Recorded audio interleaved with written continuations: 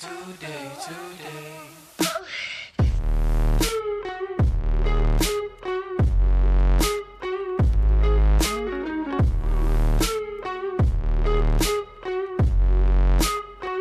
What is up, guys? Welcome back to the Bread to Build podcast, a project dedicated to sharing the stories of the people who build and those who help move construction forward. I'm Brett Goen. I'm the founder of Hammer and Builders Vista. And today, Matt is stuck at work. So I'm running solo. I'll be jumping in with Jason today. Today, we're going to be diving in with Jason from JJP Construction. He's a developer based in Los Angeles, California. And we're going to be covering everything from how he got into the industry, even though he never really thought he'd get into the trades, his past life of being a musician, maybe some of the similarities between music and building, choosing and working with the right business partners, and the questions you should be asking to find the right culture fit. Before we dig in, I want to address all the new folks that have tuned in over the last month. We about tripled our monthly download rate, which is awesome. But we appreciate your support, not only for the podcast, but most importantly, our guests who have taken time out of their day to share value with you. We've done 24 episodes so far. We've covered topics like switching from office jobs to the trades, addressing the stigma, construction technology, building teams, mental health, and hearing from those who have really chosen to forge their own path instead of taking the traditional corporate route. On our podcast, you'll hear from industry experts and also the everyday field folks and businesses that drive our industry. So feel free to give some of the previous episodes a listen, hit that subscribe button so you don't miss any of our new episodes. We try to publish an episode every single week. With that being said, if you have any topics or questions that we should address on the podcast, feel free to send us a message on Instagram at Bread to Build, BRED, not the bread you eat. Anyways, let's get into it. Jason, welcome to the show.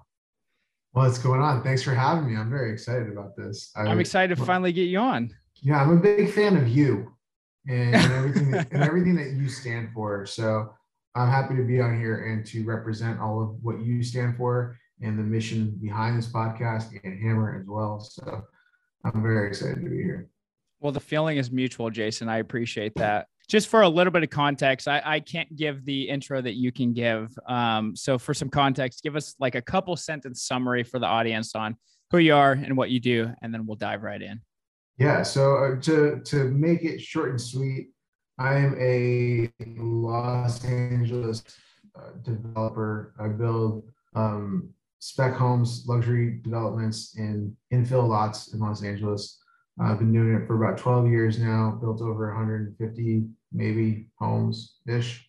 There's the number somewhere in there.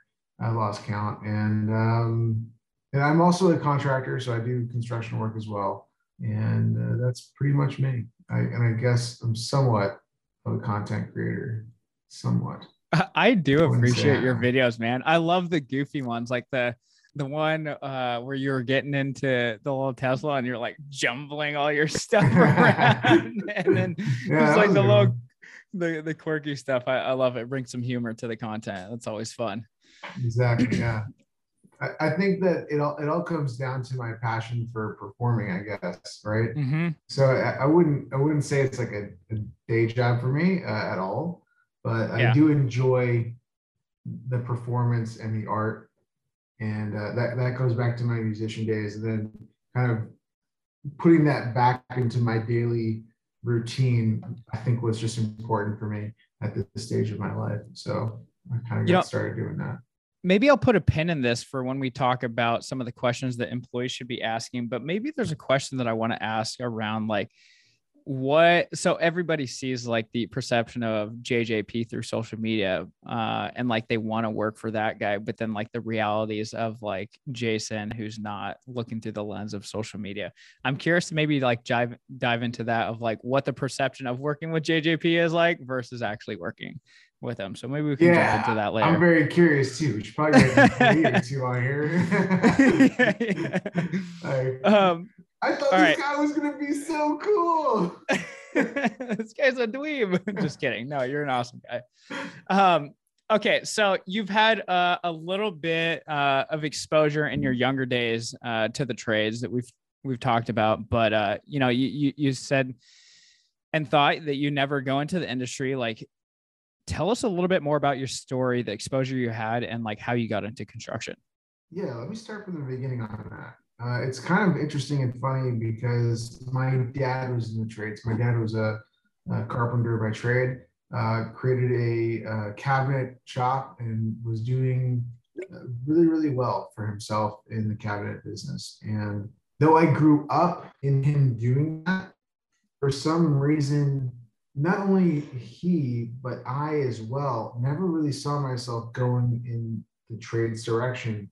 Aside from like playing with Legos and kind of being around tools in the wood shop, I wasn't a handy person. I wasn't like, oh, like I want to build this for myself. And I'm going to, like even when I would go to the skate park, I wasn't thinking, oh, I could build myself a ramp or, I could do this. Or, like I was never like, oh, let me do something with my hands. It was like, Dad, can you do something with your hands?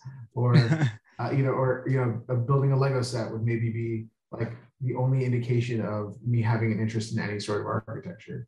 So when I got into high school, when I started college, and I was already in my music, like I started music when I was 14 or 15 years old, somewhere around there, where I was already, booking shows for other bands. I was doing artwork direction. I was doing, figuring out producing, and I was becoming an A&R rep. I was trying everything I could possibly try to be in the music industry, including performance. And so in my head, there was never any idea of me ever being in the trades. And when I started college, I went to go work for a pizza shop to just make some money while I was going to college.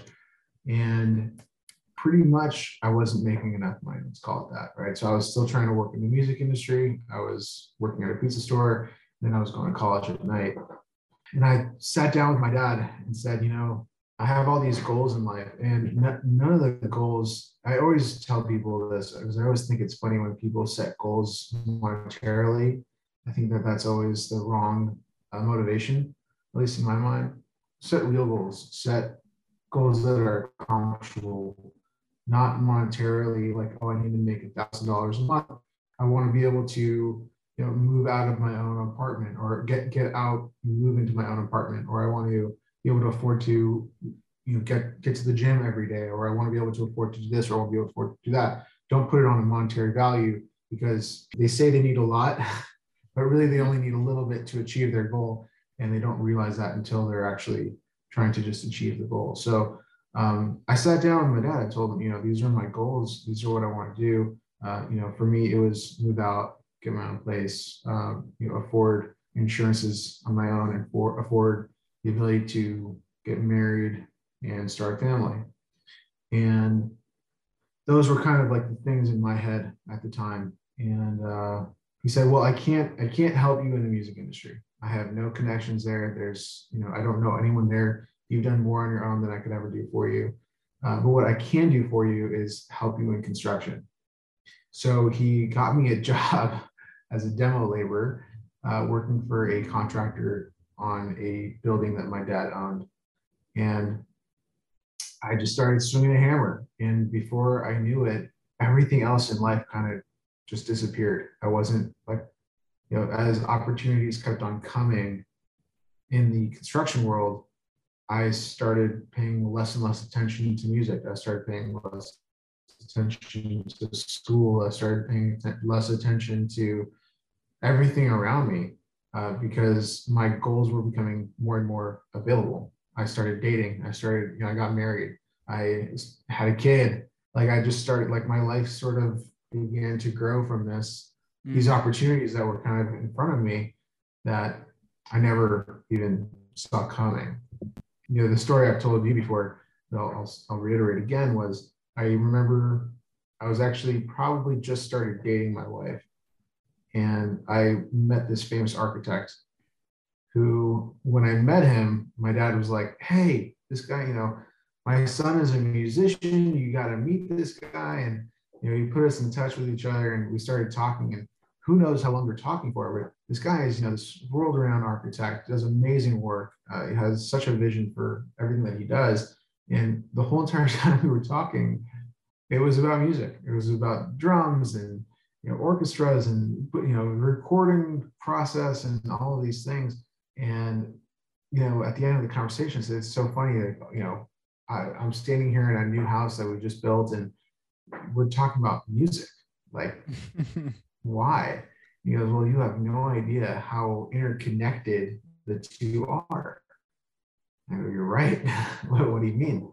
As well, like the foundations of building a song and orchestrating a song to become what it is when you listen to it is a very similar thing to building a house. The architect is writing the song, and the engineer is putting all of the pieces together, and the contractor is making the music happen, is producing the foundation and the framing and all these things and creating the song. So at the end of the day, when you see the house, that's the finished song, right?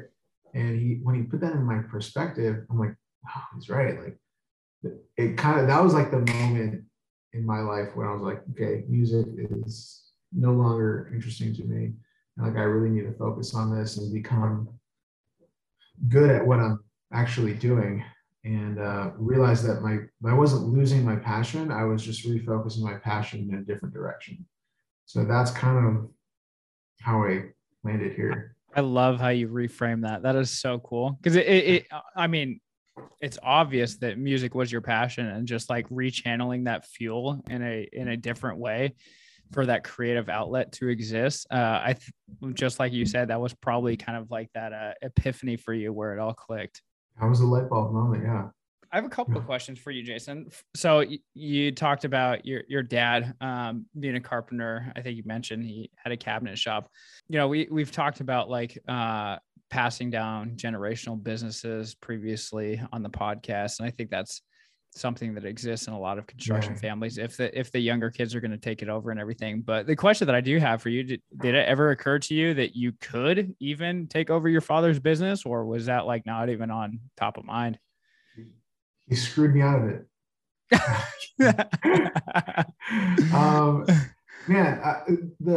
Like I said, like it never dawned on me. It was never even like, normally I think that like even if you go, like, I'm sure Matt would be saying this, like when Matt was a teenager, his dad was doing construction. It was like, I feel like it was, I don't know for sure. Obviously he's not here to discuss it, but like you would assume that it was almost second nature for him to just feel like, I'm going into construction, like this was something my dad did and something I'll do. And maybe you even felt that pressure yourself at some point, maybe. But for me, for some reason, there was never this moment of like, yeah, let's go into the cabinet business. Like, I just never even assumed for a second that that's where I would be in life. I wish I could say like, oh, like I just didn't like it, or that wasn't for me. I was oblivious to the opportunity. I just didn't even realize that was something that I could do, that was something that would be for me. And then either way, my dad ended up really getting out of the business early anyways. I think he also didn't envision it for his children, which might be the reason why that it wasn't something that he kind of instilled in me to think, because I think he was out the door anyways. Like he was looking at building other businesses or doing other things and other ventures. And his heart wasn't in it anymore by the time I was a teenager. So that might be why. Okay. Makes sense. So you went to college. What'd you study? And then like after college, like what was your next step there? So I was already kind of running my own business by the time I was close to being done with college. And I went to college to get a business management degree, which I got. Worth it? Man, it's a long discussion, but I will say that it's a catch-22. You don't need it. Personally, for me, I do not feel like my education truly helped me. I almost really wish I would have gone to a trade school and just really learned the foundations of, or at least the basics to some degree of a lot of trades, because it took me so long to learn so many of the trades just by being a part of it. If I would have had an accelerated opportunity to learn a lot faster or know things immediately going into it, I feel like that would have been great, but I also didn't care so much when I first started to know everything because I didn't realize this would be a career. And I felt like I had to go get a college degree, not because of any other reason. I just didn't know what I was doing, right? So I had to go get an education to transfer that into something. And then by the time the snowball was rolling, I was already so engaged towards the end. I almost didn't care about graduating. Today, for me, the education didn't do anything for me, but I also am smart enough and capable enough to source and be resourceful with information that I'm lacking. Some people are not. And if you're not really capable of like, you know, I know for instance with you, like when you're thinking of an idea about your business, like you dive deep into everything that you need to get into to figure out if there's a viable idea to it, if it's going to be functional, like who are the top 3 people you can talk to about this idea and get real feedback from it. You know, people in these trades, like they're not necessarily that resourceful, right? They know what they know, like, you know, framers know framing and electricians know electrician. Like how many times have you heard a story that like a plumber just doesn't care about, you know, this guy's trade, like he just goes right The through next where he guy. needs Yeah. to go.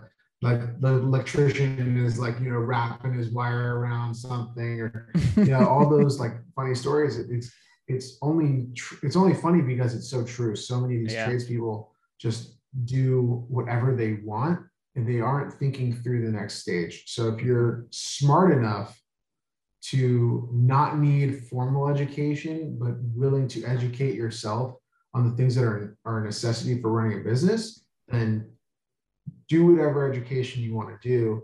Go to the classes you need to get. Like, right, like if you need some basic accounting, go to an accounting class. Like you don't need to go to business school to learn accounting. You can just go to an accounting course, right? Like if you don't know QuickBooks, but you want to learn QuickBooks. There's like 1,000 free YouTube You can YouTube it. Yeah. Like there's so much available to the things that you need to like just understand how to run a business. You don't need to go to a 4-year university to learn about history, psychology, learn how to write a doctorate, learn poetry and William Shakespeare, and learn finance that will never be something that you put into your daily use. Like I joke all the time. I took statistics and I got an A in statistics. One of the things I always talk about is the bell curve. I love talking about the bell curve. It's very interesting. It's very useful for what we do as designer builders. But if you asked me to do any equation in statistics, I would fail. I passed the course. I got probably the best grade in the class, but it was for that brief moment that I knew statistics. I've never used it. Memorization. I don't know statistics anymore. It was memorization. So trade school all the way. It's like if you know you want to be in the trades and you know that like that's your vision for your future, you don't need college. If you're smart enough to figure out the gaps in knowledge that you might have. I hope that answered the question. For sure. So you're telling us that you learned 2 things: that one, you can have a really, really, really successful career in construction and you don't have to go to college. Like that doesn't fit the stigma, Jason. I am telling you that.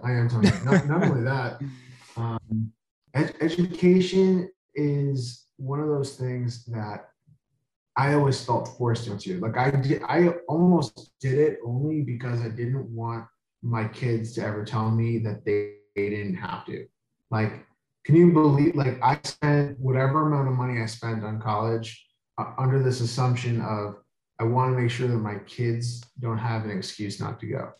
It's crazy to think about it now, but there's obviously careers that you need education for: doctors, lawyers, accountants, that they all require degrees, right? So if you're going to go and become an engineer, then yeah, you got to go to college. It sucks. I'm sorry, but you'll make it through. But yeah, you can be very successful without going to college. You don't need it as long as you're smart. Yes, and resourceful. And one thing that I want to add too is, as much as education can be important, depending on how you're applying it, I think self-education is the most important thing. There's so many people that they'll go through high school or college or whatever, and then they'll just stop learning. Yeah.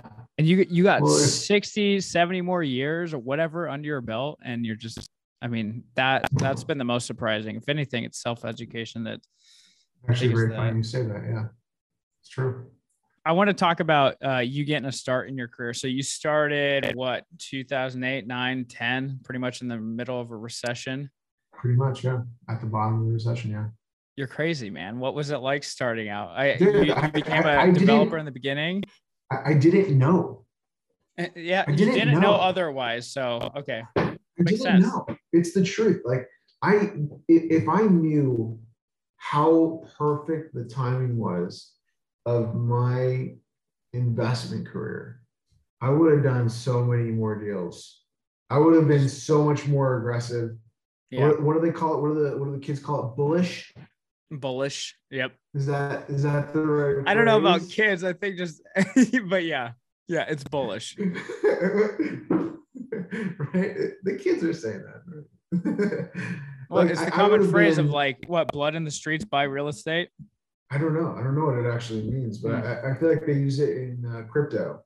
But like, I'm not a very avid stock investor, so I'm really using that phrase, not really knowing Yeah, what it yeah. means truthfully. But I would have been so much crazier. I would have been like, dude, like I've got to buy apartment buildings. I've got to buy real estate. Just I've got to absorb as much real estate as possible. I mean, like I go back in time and think about all of the deals that I passed on, thinking someone's going to buy that deal and they're going to lose their money. They're going to fail. Like they're stupid for buying it. And now I look back at those and I go, I'm the idiot. I'm the idiot. There was a meme. I think you put it up, but when you grow up with a dad in trades, the common phrase when you drive by something is, my dad would say, Jace, you see that building there? I did the cabinets in that building. Jace, you see that building over there? I did the cabinets in that building. Like there's a meme that you put up about that Yeah. somewhere on the Hammer app, but it's the same thing. Like now I drive by and I go, you see that house there? I Yep. built that house. You see that house there? I didn't build that house. I should have. Should have bought that one. Totally missed the ball on that. And like there's so many opportunities and then looking right now, even in today's environment, we're gonna go to like that, conversation of investment in real estate, where the world is going. Like it's so hard to see, right? Because we haven't had that dip. We haven't had that truthfully. Everything is building up so much. And Yeah. with all the stimulus that happened over COVID, with all the, everything happening, the rates dropping like crazy. So everything kind of just kept on going higher and higher. So that as if the pressure relieves, it just kind of flattens out. Like you don't want to drop. When you drop, that's when you have a recession or depression, right?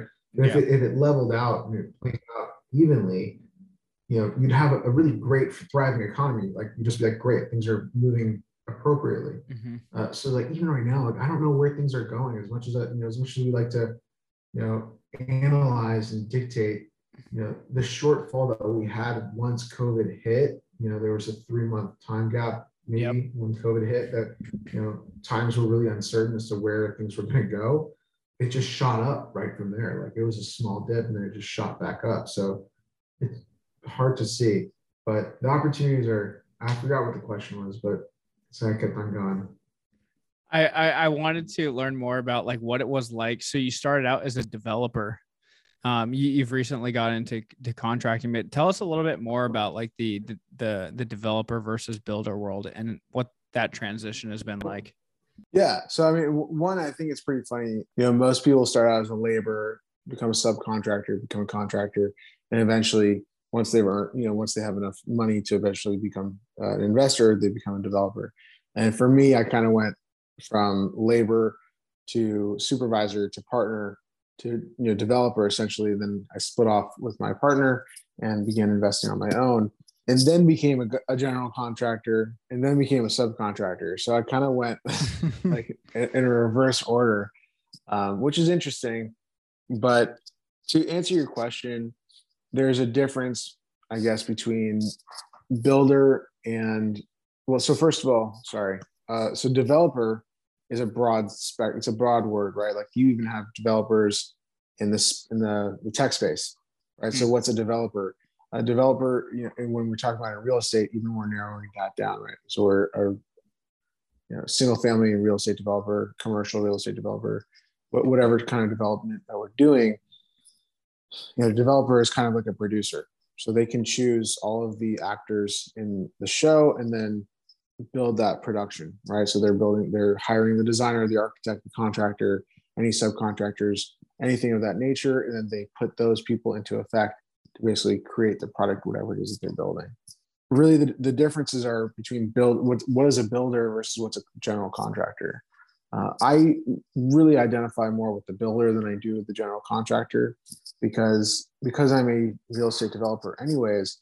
What a builder does is they build a product, right? So there's a expectation that is already included with their builds, right?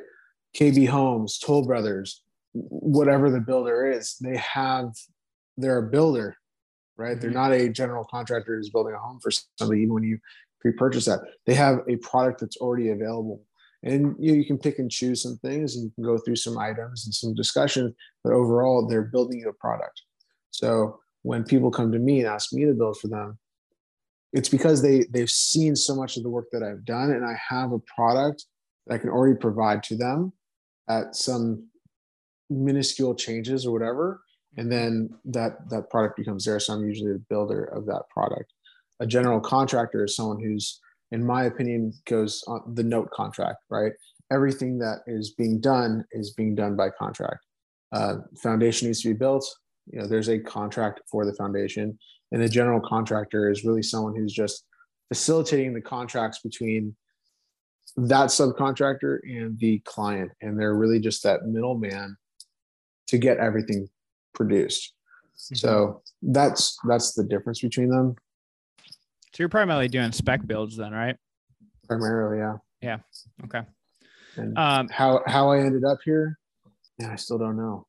Just orchestrating, man. I'm just along for the ride. I love it, man. You're playing to your own tune.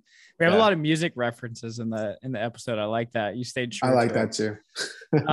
For the ambitious folks, I think there's a notion that, you're young and hungry and you should go off and start your own business versus like going and working for someone. You started off working with a developer.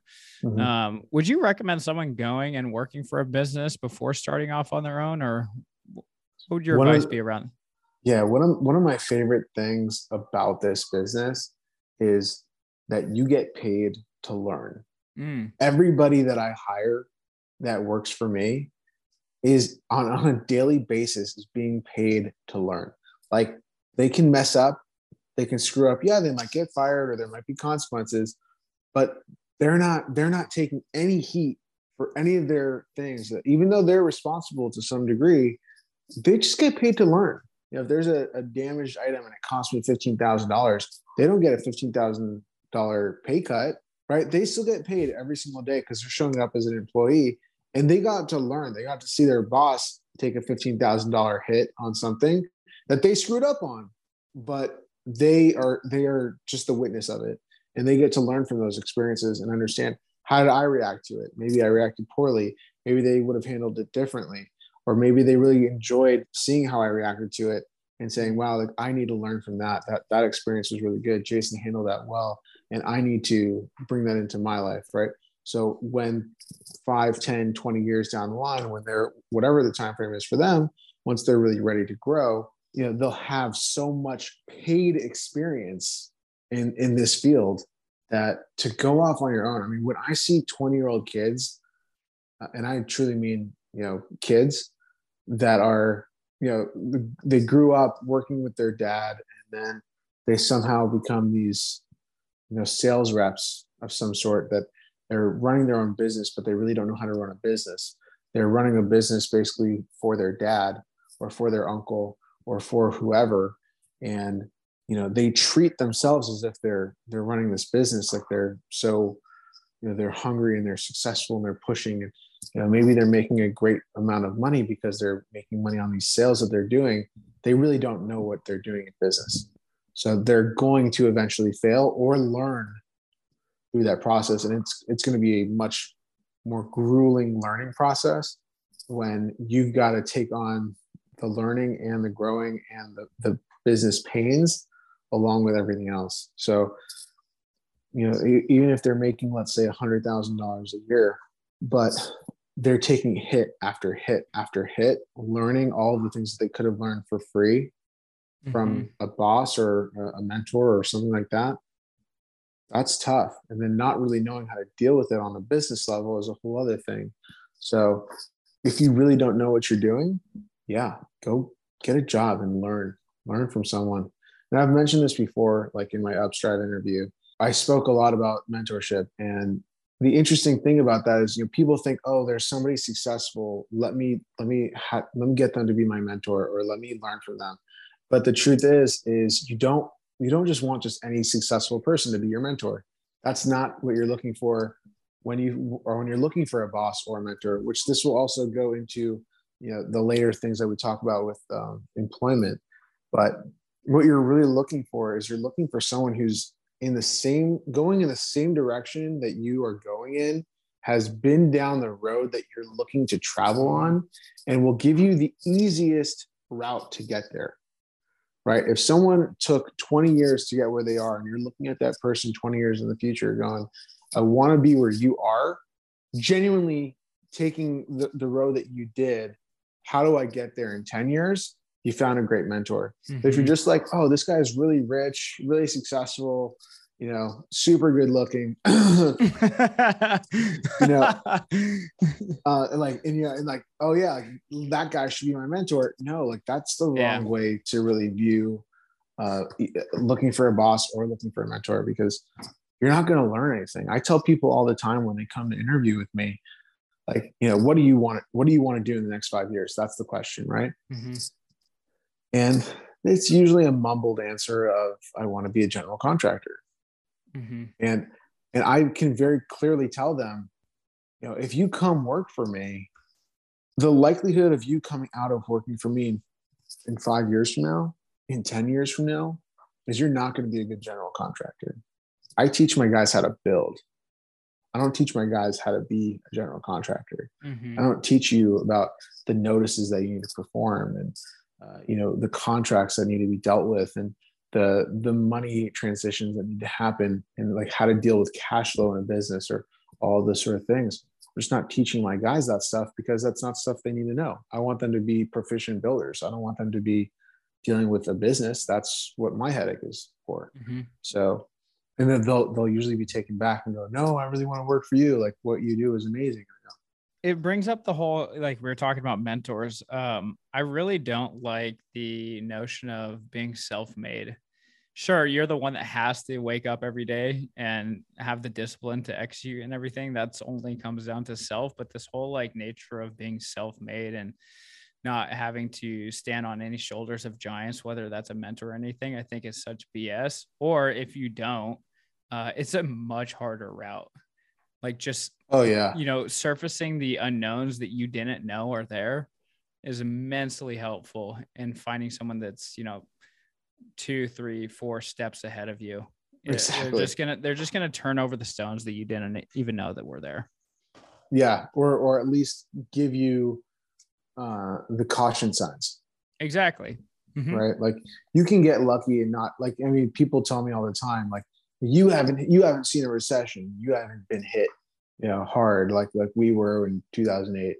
The truth is, like, I've been lucky. So like, I haven't seen those hits. I saw it a little bit, when we hit COVID, and like, I was definitely, doing my best to prepare for what could potentially come when that did happen. But by no means have I ever seen a crash really in my professional career. So they're right. Yeah. I do everything that I do, even at risk, I try to do it with preventative risk, right? Like, how do I make sure that I'm safe on the end of this investment? Yeah. But you can't prepare yourself for an extreme loss. You can't prepare yourself for a market that dips so fast that, you don't know what's coming. So, mm-hmm. When I'm talking to my mentors, one of them being my father, it's like, we just have to try. Everything that we do, we just have to try for the best that we possibly can. And like, let's be careful. How many properties should we be buying? What should we be taking up? Should we be buying this deal? It doesn't have the right margins for protective measures, right? Like we would go into deals and think, okay, we're going to make $400,000 on this deal. If we see a crash, if the market goes down 20%, how are we looking? My dad would say, okay, so was food on the table? Did you get fed? Is everyone eating? Are we okay? Are we gonna get past this? Maybe we didn't make 400, maybe we made 100. Did we cover our bills? Yeah. Okay. All right. So it wasn't a loss. It was, let's just keep on moving, because the idea is like, this is the business we're in, and we have to continue going forward. Like nothing should be able to stop you. Like if you're a manufacturer of gaskets, like just because the demand for gaskets lowers at some point in time, you manufacture gaskets, you got to make gaskets. There's nothing else.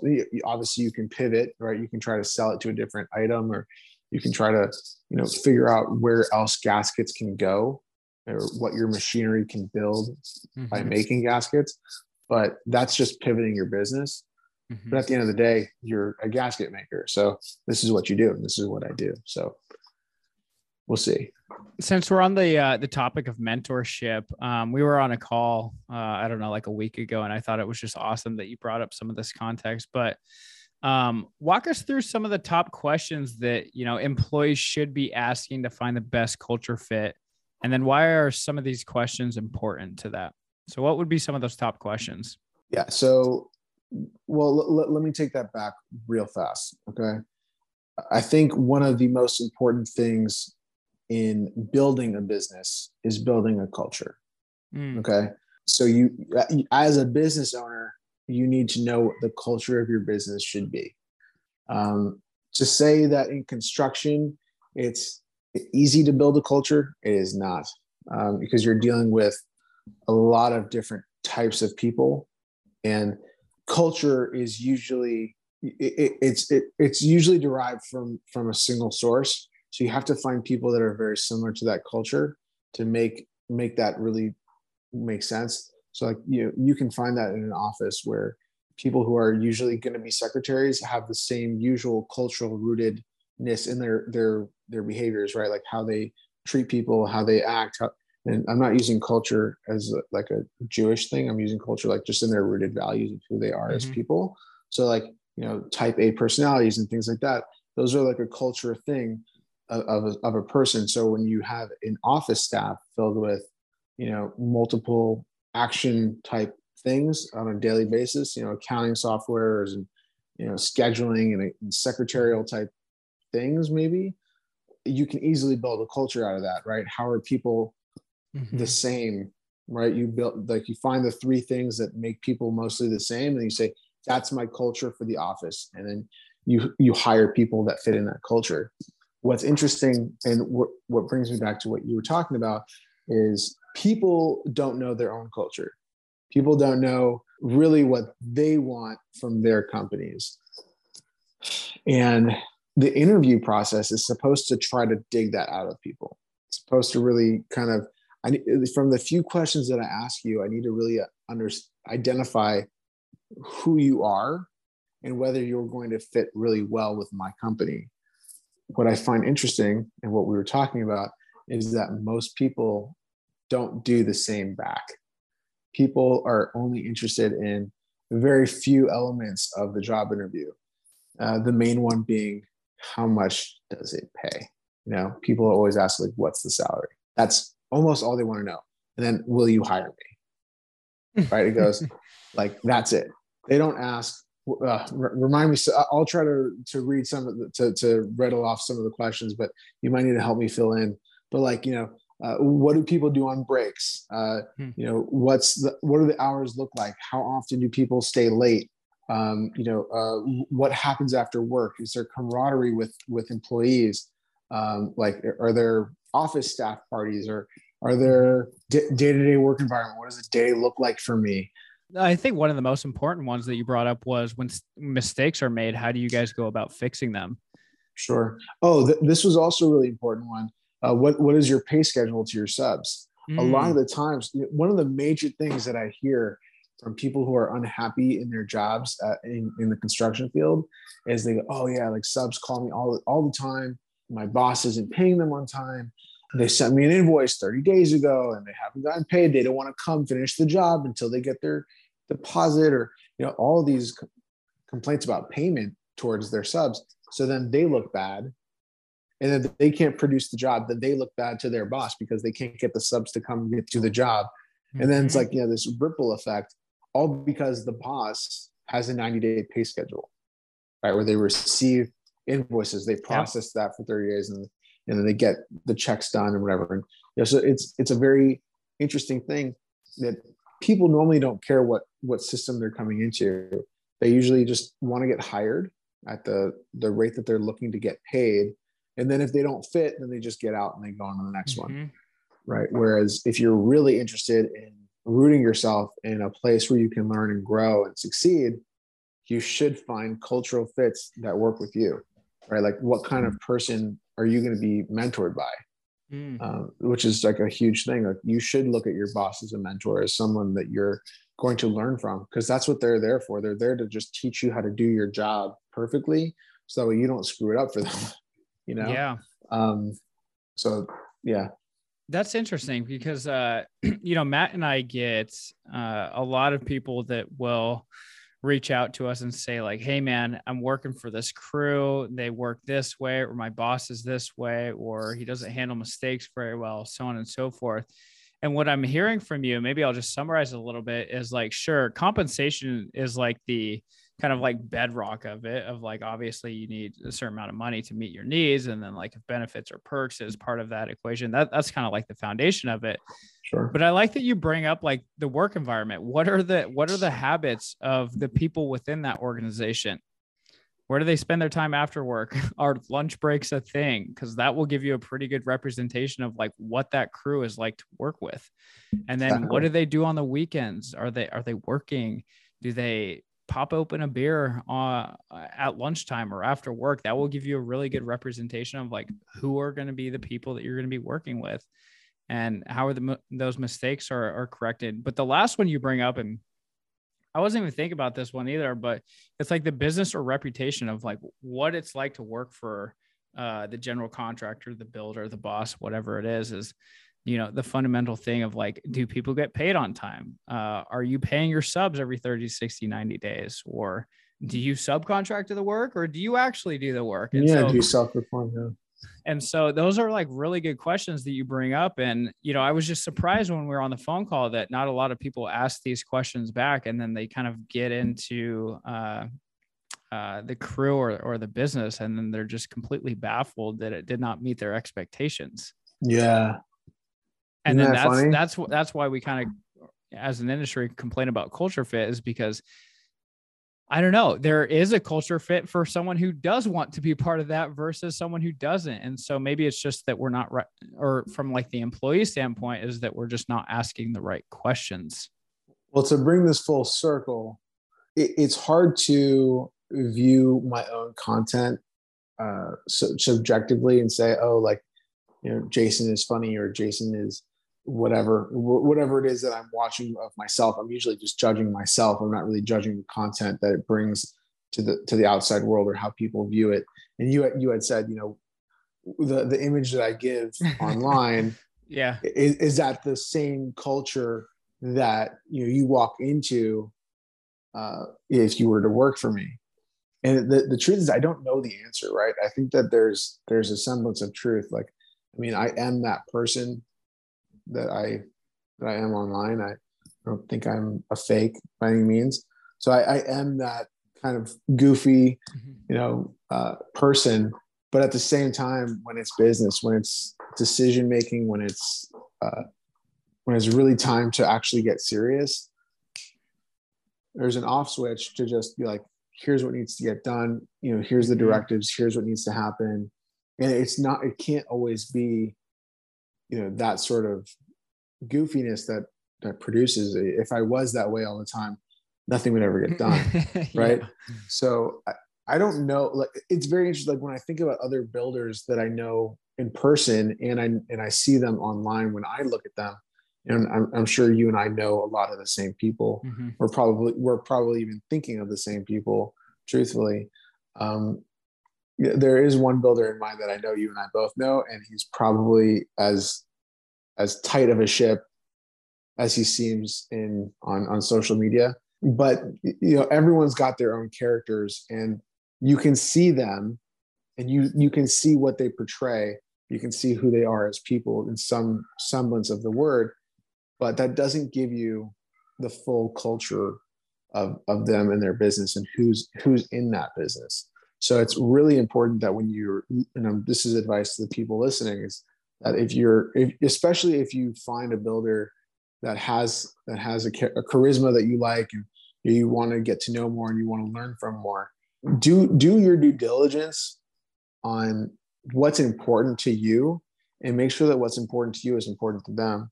And then you will actually have a very successful career learning from them. If you don't do that, you're going to just have empty expectations that will never be met. Mm-hmm. Well said. One of the questions that I want to ask you before we wrap up into our Fast Five is, you started off in developing, you're still doing development. You're building now. You have a landscape company, which we didn't touch on very much. But like, what's next for you, Jason? Going back to music, baby. No, I'm kidding. Keep writing your own scripts.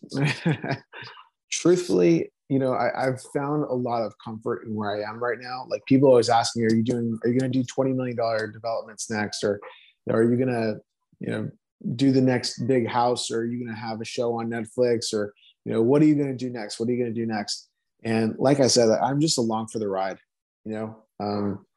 I definitely have my own goals, but they're not tied to like these things of like, oh, like, should I have a show, or, should I do a development that big, or, whatever. It's goals like, making sure that my kids are set, and making sure that my wife is, going to be secure. God forbid something happens to me, or like things of those natures of like, just making sure that like my family is secure, and that the people around me are secure, that they're safe, and that they feel safe. And the circle just needs to keep on widening, at least in my eyes. However, whoever I'm responsible for, I want to make sure that they're taken care of as well.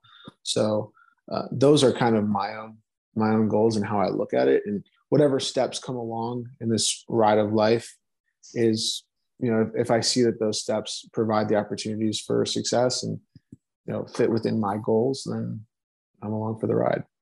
I will say that what I was starting to say is that I've become very comfortable in the products that I build. So like, for me to build a $20 million house is not something that I desire to do. Not that I wouldn't do it. I'd love to do it. In fact, by accident, I might have one in the next 2 years, just from how I bought it and where it might sell in the next 2 years, depending on where the market goes. But I found my comfort zone of the builds that I build and what I do, and the products that I provide. So in terms of that, I don't know. I mean, I already do commercial. I have a lot of commercial property. Keep writing your own scripts. Exactly. This is a music thing. Just keep writing. I'm along for the person who loves the person who loves writing will always be a writer. I will say that, like, look, like, it's important to have goals, and it's important to have a focus on where you want to be heading. For me, those things are different than I feel like most people. I don't know. I'm very, very family oriented and very family focused, and like my own desires. So like, those are usually the things that drive me. Not necessarily, I'm not driven by material things or anything of that nature. So those are my motivations, and that's kind of what I stick to. But it is important to have a motivation.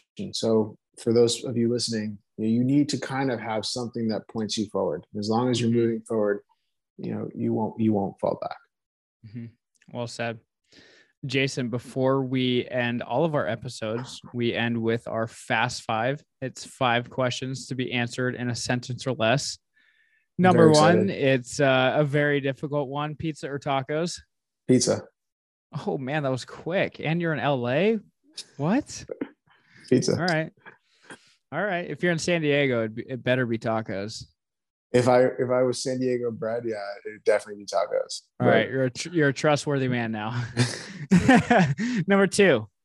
This might be a tougher one. The most underrated musician today is.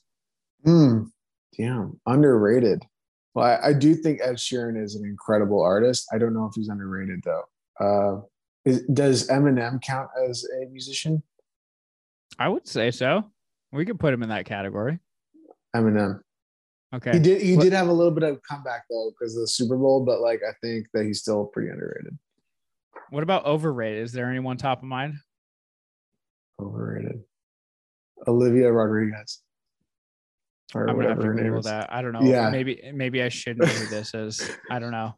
That the girl who sings A B C D. E, Oh F. yeah, God. Yep. That's gonna be What stuck is in my that? head. No, don't. Just stop there. It's Yeah. gonna be stuck in my head. I think right. that's her name too. I don't know.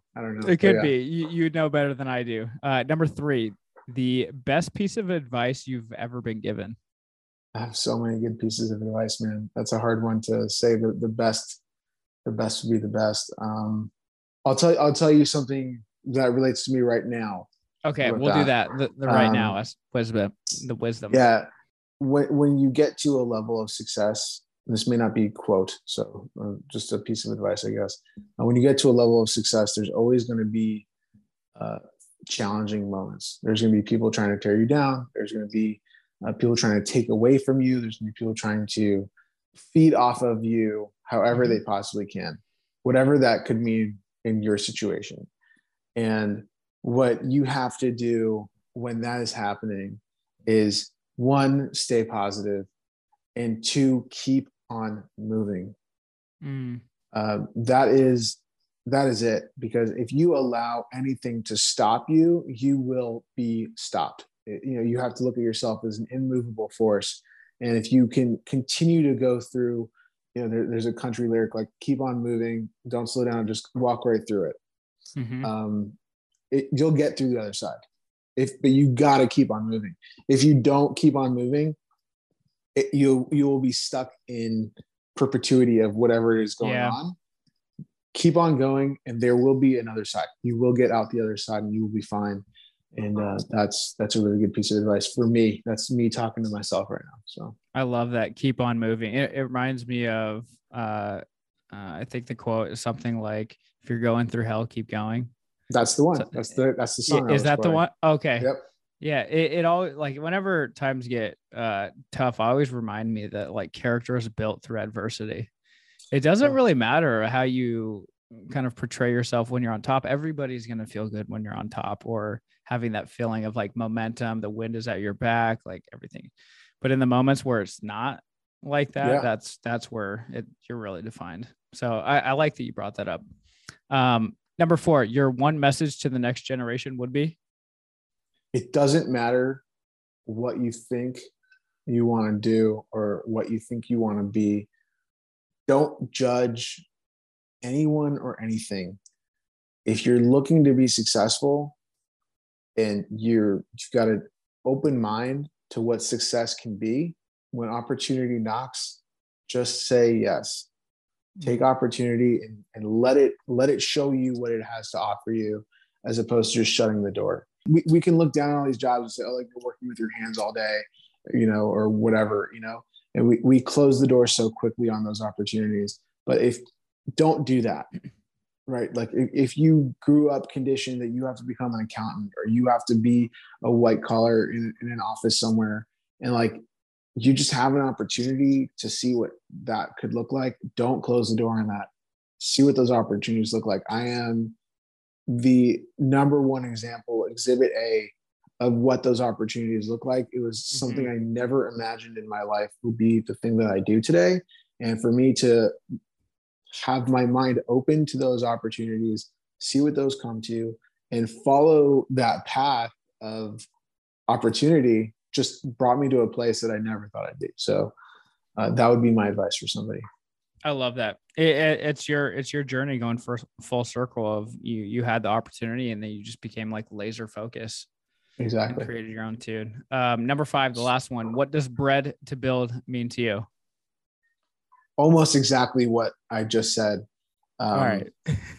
Literally, it would be a verbatim of it, but it's the platform that Hammer provides, that the Bread to Build provides, that allows people to seek opportunity and allows people to know that there's opportunity out there. That this isn't the industry that people think it is, and that people have come to believe it is. It's not. It's so much more than that. I mean, the success that I see in this industry from people every day, the growth that I see. I mean, like, I follow so many journeymen because of Hammer, and just to see them get so excited about the next year and their new tools, and how excited they get about this and that, and the trade shows that we go to, and the experiences that those provide, and the courses, and those little, like, blanking on what those things are called, but like those sets that everyone has to build, and they like perform, like someone wins and whatever, like who's the fastest to put something together. Yeah. What are those it's like called? the skill show or something like that. Yeah, the skill shows or whatever. Like, I mean, those things are just things that, like, like, why isn't that a competition that kids are doing in high school too? Like, why are they just doing volleyball and basketball? Like, why can't they be doing that stuff also? Like, that's what it is to me. That's how I look at it. Regardless of where that business, the business might go, I think that the platform itself stands for something much bigger than where the business will be in general. So, like, when I look at that Bread to Build and Hammer and everything that you're doing, that's how I see it. I love that. Jason, thanks so much for joining I was going to say us on the Bread to Build podcast. Before we let you off the hook, where can people find and connect with you? Well, you can find me at JJP Construction on Instagram. You can find me at Jason Pye on TikTok. And you can find me at Jason Pye on YouTube, which I have a show on YouTube called Buy, Build, Sell, which takes you through the buy, the build, and the sell of real estate and construction. And hopefully that's also some good content for you to follow too. So Jason also does a lot of Q&As. So if you're ever wanting to follow up on this episode and you have some questions, that's right. Jason's a very helpful guy. He'll likely get to your questions. The Sunday questions, I like to call it Sunday questions. It gets me away from the wife and kids. I'm joking, honey. I'm joking. Love you. I love that. Guys, thanks for listening to another episode of the Bread to Build podcast. If you like the show and you want to support us, all we ask is you hit that little subscribe button. Give us a little shout out on social media. Everybody that has been doing that over the last several episodes, thank you for that. Again, thanks for tuning in. You can find me on all platforms at We Are Hammer, or feel free to connect with me personally at Brett Goen. We'll see you guys next time on the Bread to Build podcast.